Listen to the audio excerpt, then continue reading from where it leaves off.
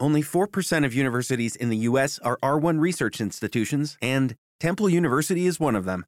This means 100% of students have the opportunity to participate in hands-on learning and research with world-class faculty. With over 600 academic programs across 17 schools and colleges, Philadelphia's largest public university provides students with a rich variety of opportunities and propels graduates to succeed in their careers. Temple University. Schedule a campus tour today at admissions.temple.edu/visit. The god of mischief is back and better than ever. Loki.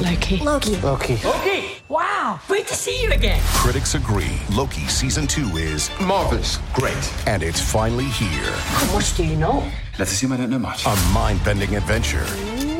Spectacularly cinematic. I've been waiting for a moment like this. It surpasses all expectations. A little over the top, don't you think? I thought it was spot on. Loki Season 2. Now streaming only on Disney+. You are listening to Habsent Minded, brought to you by HabsEyesOnThePrize.com.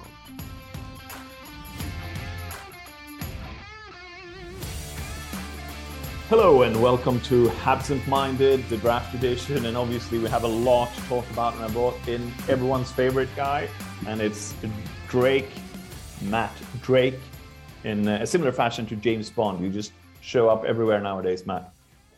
Correct. Wherever I'm needed, wherever I get called by MI6, you know? Yeah. And, CTV called on you in the playoffs. You think you'd be going back there for some shows during the regular season? It's entirely possible. I mean, I think they liked what I was doing. If they didn't, they wouldn't have brought me back after the Vegas series, but they did. And I got to do a lot of hits with Georges Larac, and it was fun. So I think, yeah, for sure. If they send me an email or they ask me, I'll definitely go back next season as well. You should definitely ask Larac how it was to be relegated with Modo. I'm sure he's not popular. You won't be popular after that. Yeah, the last thing you want to do is anger somebody of his stature, because like I'm a big dude, but he's much bigger. Yeah, there are some great pictures of you and Larac out there, and you should go look at them because it's great. But we're here to speak about the draft, and I'll be honest. We're going to talk about Logan Mailloux at the end of the podcast. So either you scroll forward to hear that, and I'm going to say something. So if you don't want to hear about it, you just cut off the podcast at that time. If you're interested in some of the other prospects that Montreal obviously got in this year's draft, please continue listening from now on. And let's start with Riley Kidney. And hopefully it's not kidney stones he's named after, but rather an important part of the body. You wrote the Getting to Know article about him, didn't you? I did. Yeah, he's a very interesting case as well, because I think if he had a longer season, he might have gone up a little bit higher on people's draft boards. He really kind of exploded in the playoffs in the QMJHL, and I think that's where he got on the radar for the Habs, so to speak, because his playoffs were quite ridiculous. I mean, he had a playoffs, if I look it up real quickly just to make sure that I don't get it wrong, but his regular season was pretty good, 38 points through 33 games. But then in 9 playoff games, he managed to put up 17 points. So big time playoff performer. This is a highly skilled player, right? So when they went in the second round, they went with 2 different guys that have a lot of puck skills. And Riley Kidney is one of those guys. Tons of puck skills. He can maneuver with the puck. He's a pretty good skater. Needs a little bit of work in terms of his skating, but the amount of hockey IQ he has and puck skills that he has is what really put him on the radar for the Montreal Canadiens. This is a guy who can do pretty much everything with the puck. He definitely maneuvers in the offensive zone really well, and he was a focal point for Acadie Bathurst Titan team that kind of really needed somebody like that.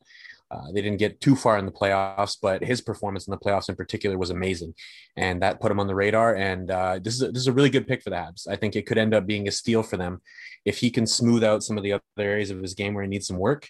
It could be an absolute steal for them in the second round, because again, if he had a longer season with what this kid showed in the playoffs, there's a good chance he could have ended up higher on people's draft boards.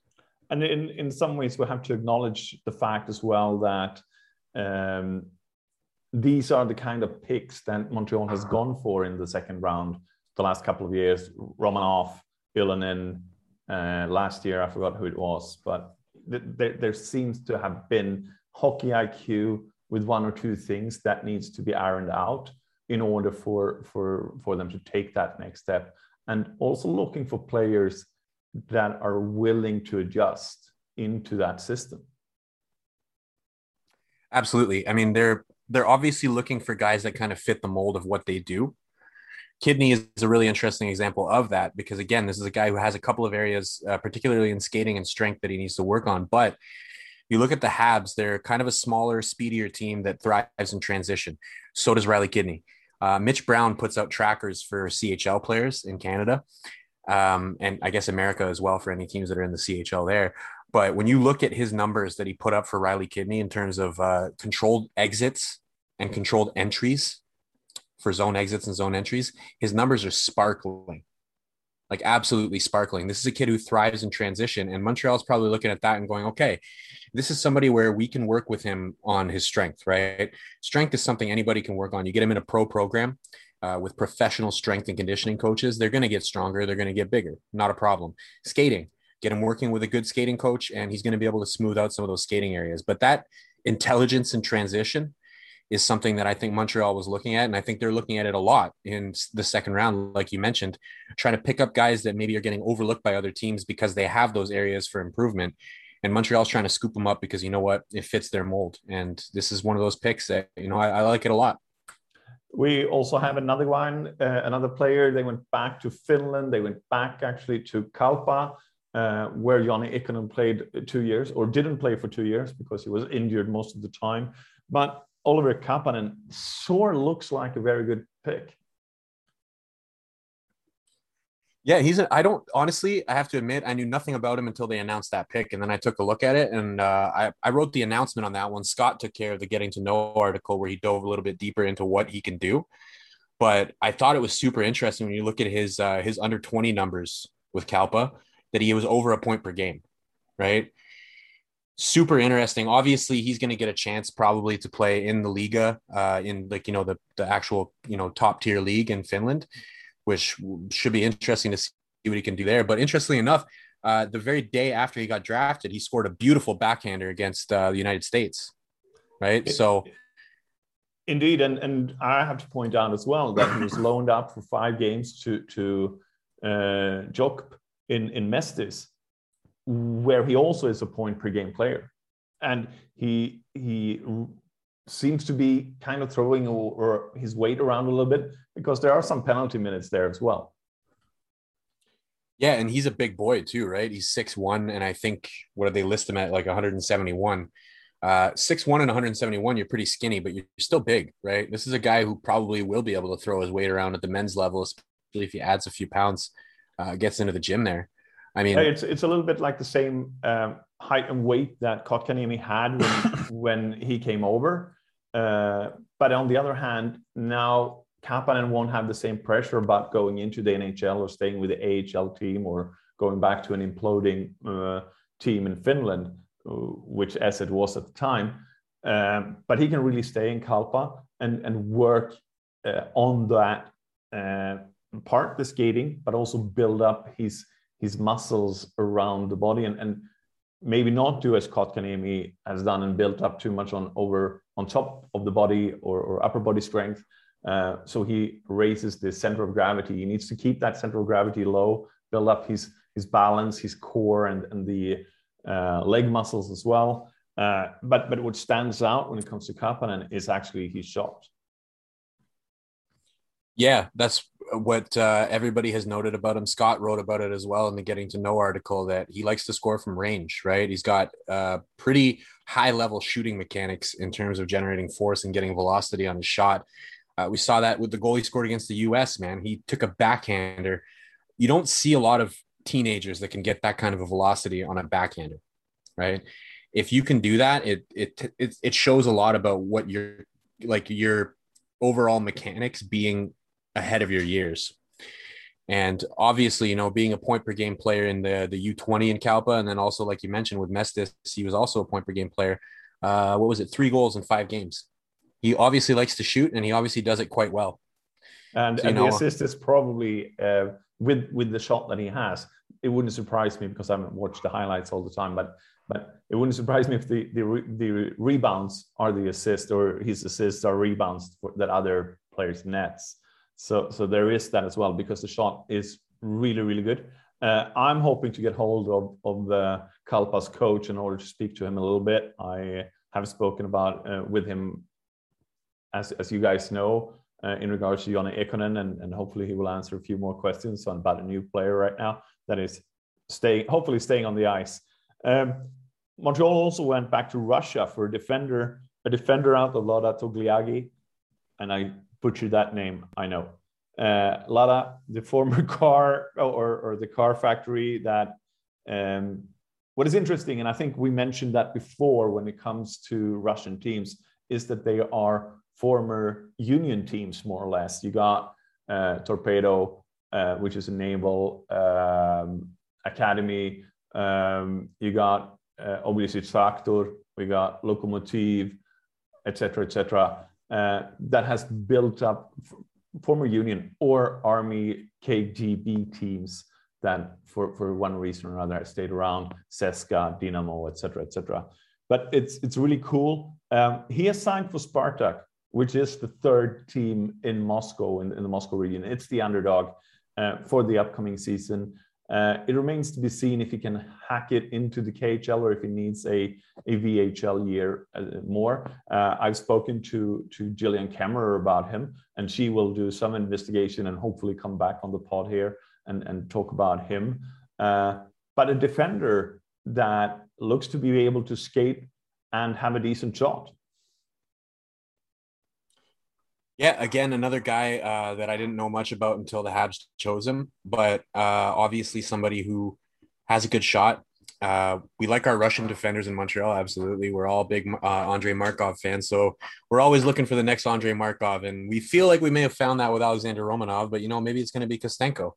I mean, what I've read about him is that he's got really good hands, good size, added 20 pounds ahead of the 2021 season without necessarily taking away from anything else that he was able to do. And definitely somebody that we can keep our eye on. I mean, for sure, good news for you that the Habs managed to actually restock the European prospect cupboard a little bit this year, so you got somebody to cover on EPR.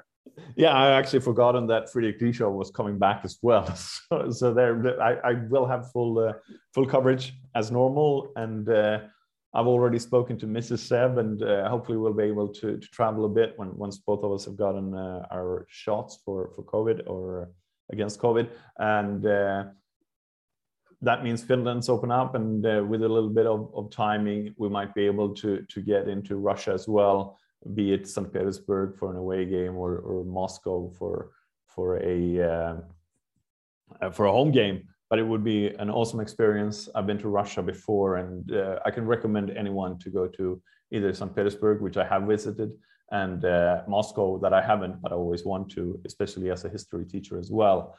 Kostenko is very interesting, and actually Gillian Kemmerer said that we have to remember that it's Fedorov, the old Detroit player, and the KLM Fedorov, no, not KLM, but Detroit player, that is in charge of the youth development program in Russia nowadays. So partly we got Kostenko being part of that because he's in Russia, but also Sobolev, who we'll talk about a little bit later, he's part of that because obviously he's eligible for the under-20 program and the World Junior Championship.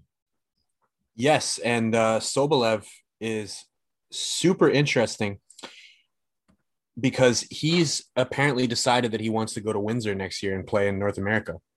I guess, according to him, and correct me if I'm wrong on this, but he said, in Russia, they don't necessarily allow defensemen to develop that offensive side of their game, right? I think better than anybody. The Russian teams, they don't necessarily trust their super young defenders. We saw it. I remember so many different articles coming from you letting us know about the usage of Alexander Romanov, how he wouldn't necessarily get big minutes in the KHL.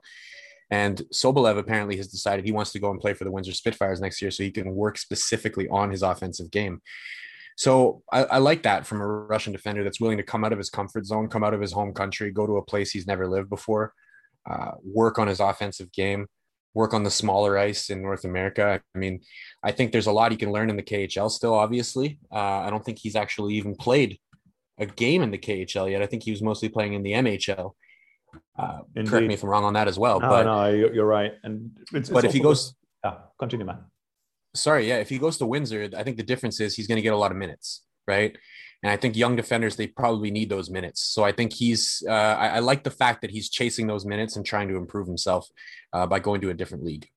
Yeah, there are obvious pros and cons because KHL is arguably the second best league in the world. We have to remember that. Yep. And obviously you're not going to get big minutes as a young defender.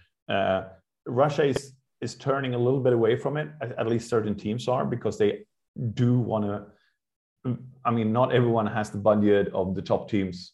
So they have to develop some of the players, but obviously with the, I saw there's an article to abolish the draft in the Athletic that came out today. And Russia wants to have more of a football or a soccer kind of the setup where they actually get paid exactly what the player is worth to the NHL team rather than a symbolic sum that all the other European countries have. So, but I think that, for Sobolev, it's also good to work on the English, getting comfortable with that. I think that might actually be the most important thing. I don't think for defenders, I think it's easier to go to the smaller rink, whereas to go to Europe, it's more difficult because suddenly you're going to be drawn out of position much easier. So there is that. It will be very interesting to follow him. We jumped ahead, obviously, but it also seems that Russia is starting to build up these young defenders. Obviously, we saw a Montreal drafted player and a Russian defender hoist the cup this year and last year as well. We got Romanov ourselves, and there are other Russian defenders coming up. So I think they've also worked on getting that area for their own hockey program to it's not all about forward skills anymore. It's also about defensive skill and taking a look at what Finland, who is also coming there with Heiskanen, etc., and obviously what Sweden have done the last couple of years. So there is that they are looking to improve their different setup, but obviously losing players to the OHL and other junior leagues in North America is not good. And Russia will have to change that setting one way or another. Either they're happy to let that happen and continue this route, or they're going to have to start playing them and losing them maybe a little bit later, but on the other hand, keeping them in Russia for a bit longer. We jumped over William Trudeau, obviously French guy, so I'm going to leave this to you. Yeah, Trudeau, to be perfectly honest, not a player that I knew a ton about prior to the draft. Did you know anything about any of these players? To be honest, I had my guys, right? In the first round, I said this to anybody who would listen. I really wanted the Habs to draft Xavier Bourgault, but he wasn't on the board. That was a guy I had watched a lot because I watch a lot of the Shawinigan Cataract. I do watch a lot of Q, though, and I did actually get the opportunity to see Trudeau play a few times. He's an interesting pick, right? He's not a point-per-game guy in the QMJHL. He's not bad. Doesn't it? Because it is a goal-scoring league, isn't it? It is. It absolutely is. So for him to not be a point per game is definitely concerning. But this is a player who's not really bad at anything, right? All the aspects of his game are pretty good, right? He's steady. So he's kind of a safe pick. It sounds more like a Jacob Olofsson, Lucas Vejdemo kind of pick. Yeah, and the other thing too is with defensemen, you don't necessarily expect to be getting point per game, right? Even in the junior levels in Canada, the guys who get a point per game, those are the high level prospects, right? And if he was getting a point per game, he probably wouldn't have been available, as late as he was in the draft. The interesting thing about him is that, like I said, he's not really bad at anything. All the aspects of his game are just pretty good, right? He's not flashy, but he also provides you a steady presence on the blue line. So I think that the Habs looked at this pick as somebody who, because he doesn't have anything that's bad, there's no glaring problems with his game, opposite of what they do in round two, right? In round two, they're kind of looking for people who maybe have a couple of issues in their game, but they have intriguing upside. Here, they went for a player who doesn't necessarily have that crazy upside, but his floor is also very, very high as well. So there's not like they believe that this is a player who can help them in the future, either in the AHL or potentially even the NHL level. His highest projection is probably somewhere in the middle of your defensive pairings if everything goes perfectly for him. But at the same time, he stands a reasonably good chance of cracking an NHL roster one day, especially for how low he was drafted. He stands a better chance than most people drafted around that time. So I think that was what they were doing here, is they were going for kind of a safer pick, where in the second round, they were going for more possible home runs. We obviously spoken about Sobolev, Joshua Roy. I know, even if I was watching the Springboks take on the British Lions, I was part of the chat group at that point, and I know everyone was screaming for Joshua Roy. What it makes him stand out, and why did people scream about it? Because I was screaming for someone else at that time.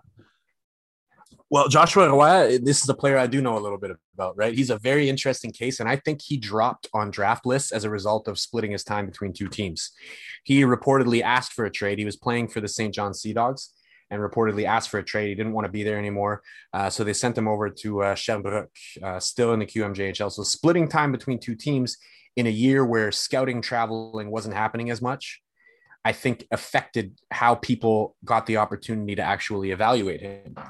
Over a point per game. Like if we draw a parallel here to someone that fell a little bit in the draft, Lysell, also playing for two SHL teams, but he fell as well. And it seems like when players force their way out of one club into another, or ask for it in the best way possible, scouts still take that as a negative thing. Absolutely. And I think good parallel there to a guy in Europe that had kind of the same thing going on. When you play for two different teams, especially during a year where COVID messed everything up, people don't really get much of a chance to take a look at you. This is a guy in Roy that's like, he's pretty much all offense, right? He's got a great shot, good vision, good playmaker, good IQ. Everything he does offensively is good. He needs to work more on his 200-foot game, on his defense. But this is a guy that, like, if you had to compare him to somebody, I would maybe give him, and this is a bit of a reach in terms of a comparison, but we could compare him a little bit to Jonathan Drouin in terms of, this is a guy who does a lot offensively, and he's very intriguing in terms of the toolbox that he has on offense. So this is a guy, honestly, to get him as late as they did, it could end up being the steal of the draft. If everything goes well with him, this is a guy who easily gets into your middle six in the NHL. But of course, when it comes to a player who doesn't have a very strong 200-foot game, the floor is also pretty low as well. So there's no guarantees, but this could be the steal of the draft for the Canadiens to get him that late. Obviously, we're always looking for steals, and we're always hype the draft prospects. But let's be realistic. If they're taken, almost, we can almost say in the second half of the draft, they are long shots. Definitely. There's no guarantee that this guy's going to make the NHL. Right. I mean, I think there is more or less a 50-50 chance when you come into the second round that they will play an NHL game or two, and then it drops rapidly. So we have to, even if we say that we can compare him to this, or in best case scenario, there is a long way to go. But the good thing is also they have a long time to actually improve, because they are still youngsters, and we need to give them that time. And I think this is especially true for the last two picks, Xavier Simoneau and Joe Vrbetic. And Vrbetic, I thought it was a Czech player that I had to call down to my Czech contacts and ask about. But the goalie, 6'6", was it? And huge guy, not huge muscle-wise yet. But he reminds me a little bit of Fredrik Dietrich, that we will hear about, because he signed with the Hockey Allsvenskan team in Sweden for the upcoming season. And they are similar players. And there has been a lot of goalies in the Montreal system. And we have to remember that goalies are, if we talk about long-term prospects, goalies are even longer-term prospects, because they need more time to develop and get the nose for the goalkeeping job. And it is a tougher position maybe, because you are on the ice the whole time, and there's no way of if you're not on the ice, you've probably been subbed, and that's not something you want to achieve. But Simoneau, another French sounding name. Oh, he's absolutely French. Xavier Simoneau. Yeah, he's an interesting pick, overager, right? And unlike Vrbetic, the goalie, he is not 6'6" at all. In fact, he's 5'7". So this is one where the Habs kind of went after an undersized guy that was overlooked already before. He's from Gatineau, so he's from pretty close to Ontario, but he still qualifies as Québécois. Played for Drummondville and Charlottetown as well. And this is one the Habs, it's a super late pick, right? It's a super late pick, so it's a lottery ticket. They're hoping that lightning strikes again. They know that in those late rounds, they've gotten some interesting players before. You look at what Jake Evans has done as a member of the Montreal Canadiens. He's proven that you can find legitimate talent late down in those rounds. And this is kind of what they're hoping they got with Simoneau, because Simoneau is, he's a skillsy player. He's not obviously very big, so he does not have the size profile that a lot of teams are looking for, but he plays bigger than his size, right?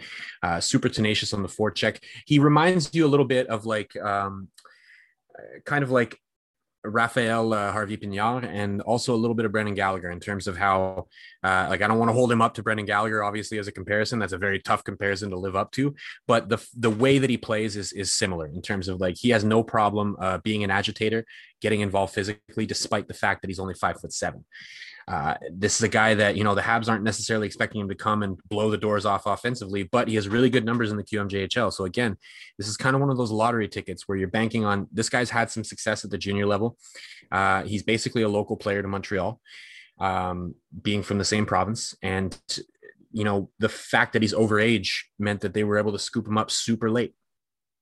So again, like you said, there's a lot of work to be done, and there's not necessarily a high or even a good chance of him making the league. But I think they were looking at this specifically as a comparable with Raphael Harvey-Pinard, and they're thinking that, well, Lightning's going to strike twice. We're going to get this guy, and he's going to be similar to that. So this is a guy who will work up through the ranks. We probably expect him to play in the ECHL next year. Because he was an overager, he's probably going to go and play with Trois-Rivières in the ECHL. So the Habs will get a lot of control over his development and what happens moving forward. And it's the new team in Trois-Rivières, or my French, you heard. It sucks. Just be honest with it. Let's call it Three Rivers. Yeah, the Three Rivers. And that logo is sick. Let's start with that. It's a sick logo, and I think somebody like Simoneau is going to be stoked to put that on. Again, having that team, an ECHL team close to the Habs is I think it's going to be huge. And especially when you get a guy like this, right? We know the Habs like to go after those undersized kind of local forwards that are from the QMJHL, that are from this area. And you're not going to be able to convince many European guys in those late rounds to come over and play ECHL, right? They could play pro in Europe and probably make as much, if not more money, to play closer to home. But when it comes to those players that are from around here, you can take them in the 6th, 7th round, and you can ask them, hey, do you want to go play in Trois-Rivières next year? And they're going to be a lot more willing to do that than they would be to go play for your ECHL team that's somewhere, I don't know, down in the US, right? This is a big step for the Habs to have that availability, to have players go there and play. And I think Simoneau is going to be one of the first stories where we get to see, what that does. They bring the guy out of the queue, they send him over there, and maybe he'll get his opportunity at the AHL as well as a result of being able to go there. So this could be really interesting for the Habs from a developmental standpoint as to what they can do with some of these later overage picks that they like to go after. Indeed. And let's be honest as well. We name drop a few names here. Mitch Brown is a former Eyes on the Prize reporter. David Saint-Louis is obviously involved in a lot of what's going on with the draft. You mentioned Scott, obviously, but for Trois-Rivières, it's you have to really mention Andrew Sadanowski, because he has been on that since for the last 3-4 years. Absolutely, yeah. He was the one who kind of told us before anything was official that this was in the works, and he was following it a lot. So big ups to him, man. I mean, I'll probably even try to see what I can do now that he's got that relationship established. Maybe I can steal it from him and I can go over there myself and go see some games. And then it's going to be all me. All you. Kidding. Yeah. James Bond takes over. We're going to call you 007 from now on, Matt. Okay, we're going to start speaking about Logan Mailloux. We'll talk about his skills first, and then I have a little bit of an update from a Swedish point of view. where Noran has done some really good reporting on this case as early as in December. But first and foremost, it is an interesting pick looking at it from a hockey standpoint. Yeah, you know, I wrote the profile on him where I tried to focus solely on his skills, right? I'll be honest, I didn't agree with the pick for the same reason that most people don't agree with the pick. Because what happened in Sweden, I thought should preclude his ability to be selected in the draft altogether. But once the pick was done and we determined, you know, we have to write something about this guy. We have to take a look at what actually he can do on the ice. So I tried to put everything as best as I could to the side and just look at, you know, what does he do on the ice? And when I did that, as much as I didn't agree with the pick, I see why the Montreal Canadiens went in that direction. This guy has the deepest toolbox offensively that you're going to see from a defenseman of his age. And it's not quite close. You read a lot of different scouting reports. There's people who are saying, you know, if what happened didn't happen, this guy's probably gone in the top 20, maybe even the top 10, because this kid has the complete package when it comes to offensive skills. He has a ridiculous slap shot. Oddly enough, that's not even his best shot. His best shot is his wrist shot. He can get it off from anywhere. He can shoot from both feet. And he has a spring-loaded release. Like, I mean, this guy legitimately can shoot off the rush. It doesn't matter if you get him the puck in the offensive zone, he can get that wrist shot off, and it is a very heavy wrist shot. And again, like I said, his slap shot's no joke either. He draws some comparisons to Shea Weber as a result of his slap shot. His size profile, it's enough to make most NHL scouts drool. He's listed at 6'3", but people think that he's probably closer to about 6'5" right now. And he's already about 215 pounds at 18 years old. So he's going to get bigger and scarier. The drawbacks, however, one of the most interesting quotes that I read was from Hockey Prospect in their draft guide. I think it's a perfect quote where they said, this guy has like an unimaginable ceiling, but below him is a floor made of fractured glass.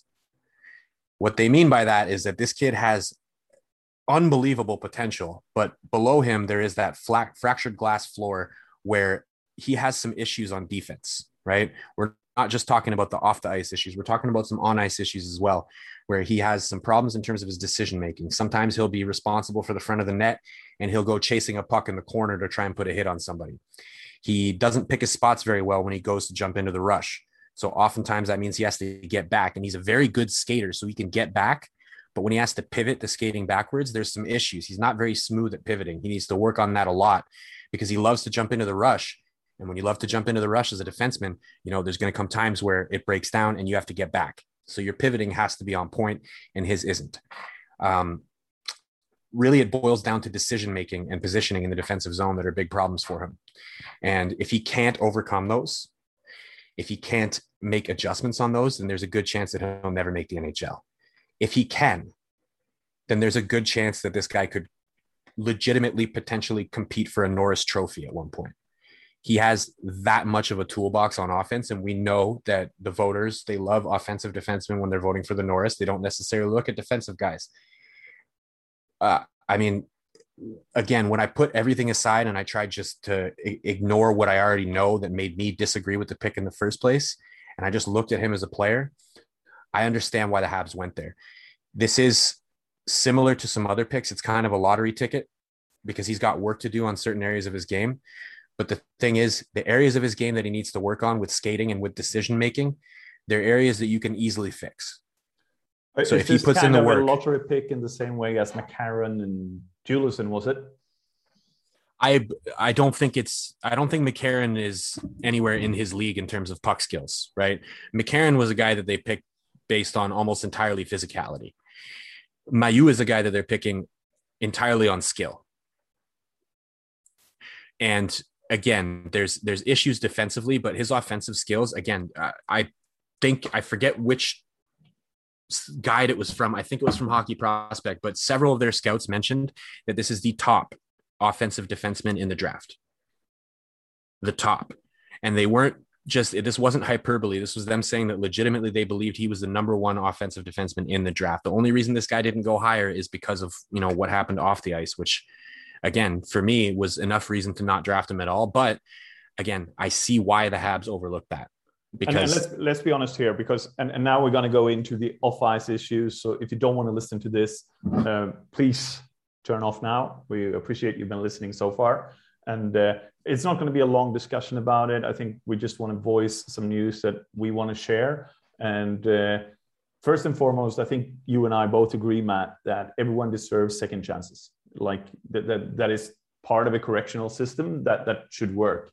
You make mistakes and you stand up for them, and you learn from them and become a better person and contribute to the society down the line. For me, I didn't agree with the pick either, partly because I'm Swedish and I didn't feel that the punishment was fair in regards to the crime. So I searched a little bit and I've spoken to the reporters that broke this story in December in Sweden. Let's be honest, it's been out there since December. I think the first article was the 10th December. I'm not sure, but the article I'm going to quote now is from the 18th of December. It's from Norran. We have had people from Norran obviously on the podcast before because they obviously worked or looked after Skellefteå when Jakob Olofsson played there.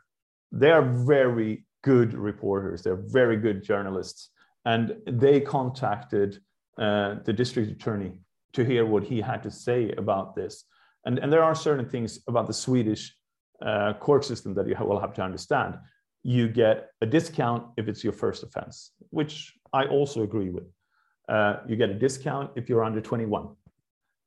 These are the discounts that you get. We have a system that is based on a per diem, which means that if I get a per diem fine, it is based on my actual salary, which means that people that doesn't earn as much, they are paying this more or less the same kind of fine as people that earns tons of money that will obviously have to pay more because they have a bigger per diem. And this is part why the fine was so low, but the district attorney had a couple of things to say. And first and foremost, he had to go with a lower crime level and a lower punishment because there were risk of Mailloux going back to Canada. So priority for the district attorney was to convict the person in question. And then he also say there is no good alternative for a junior in regards to send them to jail or a youth center. But it is, if it would have been a grown-up person, he would have asked for a jail sentence. So that's how big of a deal this is for us in Sweden. I'm happy that there is a record on it. I don't know enough about how the victim feels. I would have to say that going back to, after all this, and going back to high school, last year of high school, in a couple of weeks, I think that is devastating for her. And I feel sorry for her in many ways. There really is, and if you want to read this or find it, the article is from the 18th of December 2020 in Norran. You can find it, and the punishment for a grown-up would have been jail time. He got the top per diem fine you can get in Sweden is 150 days. He got 70. One of the party leaders slandered a lawyer that represented someone that had sued her and called him into question, and she got to fine 60 per diems. Just to tell you the level where the district attorney actually thought that this crime was. So this is a serious crime. The district attorney thinks so as well. This is something we have to acknowledge. I myself would never take a photo in this situation. I seriously would. I'm born of a different era, but it's not respectful. It's not the smart thing to do. I'm aware of the repercussions, and fair play. I would not be able to become a teacher if I was convicted of such a crime. And I knew that already then. We can question the decision making, but it's not a mistake because the person in question is aware what he is doing at all times. From my point of view, this is inexcusable. This is not the person I want on my team. Now he's here. I will judge him how he behaves off the ice, first and foremost. That will be the most important thing for me. Before he has shown clear remorse and I hear something about the victim having acknowledged an apology. This is my opinion. These are my beliefs. You can disagree, but this is where I stand and this is where I draw the line. I find crimes like these unexcusable. And I find them very, very serious. He will have to show his off-ice behavior having improved before I can start judging his on-ice behavior. It's up to him to show that he is sincere in his apology and that he can do something good from this. When he has shown that remorse and shown that the victim has been thought of, then I will judge him fairly for his on-ice performance. But until then, I will keep my thoughts to myself. Listen, I agree with you on that last part. Absolutely. I think at this point, we know what happened. It's, for me, I don't feel bad for him. My heart goes out to the victim.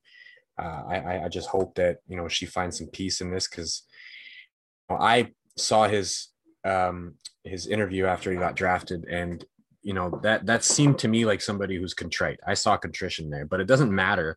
Like, my opinion on whether or not he's contrite is irrelevant. The only opinion that matters in terms of that is the victim.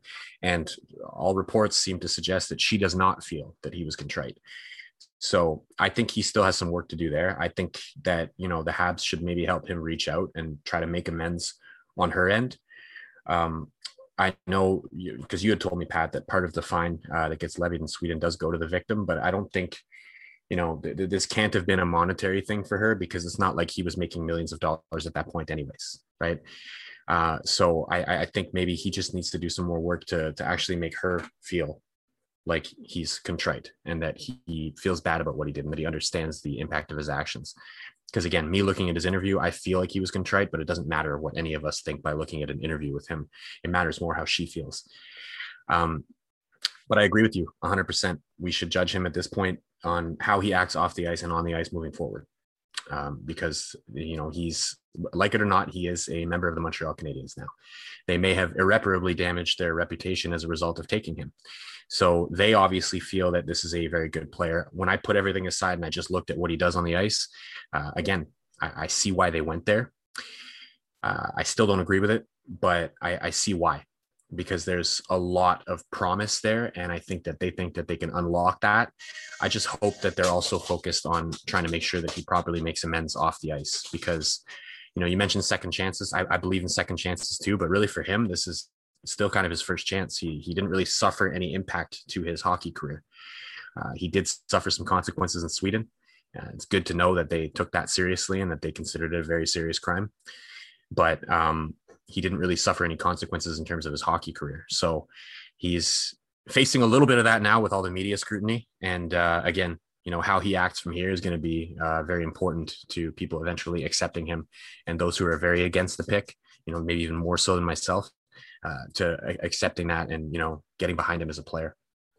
Indeed. And it is really up to Montreal to work with a player, and maybe with different organizations in, maybe even in Sweden, but definitely around Montreal, to build up trust and to make sure that this has a important change. Because I hope that all of us, I work as a social studies teacher for 7th to 9th graders, where we discuss those subjects with teenagers, myself, and maybe we can learn something from this and have conversations with our kids and our teenagers about what is correct and what is not correct. And it's all about respect in the long run. I hope I had conveyed my feelings in a respectful way. We thank you guys for listening. It's been a long pod. It's obviously the draft pod. We're looking forward to hear some, or we're actually looking forward to hear all of the comments. But please, if you feel the need to comment on this, make sure it is in a respectful way to everyone.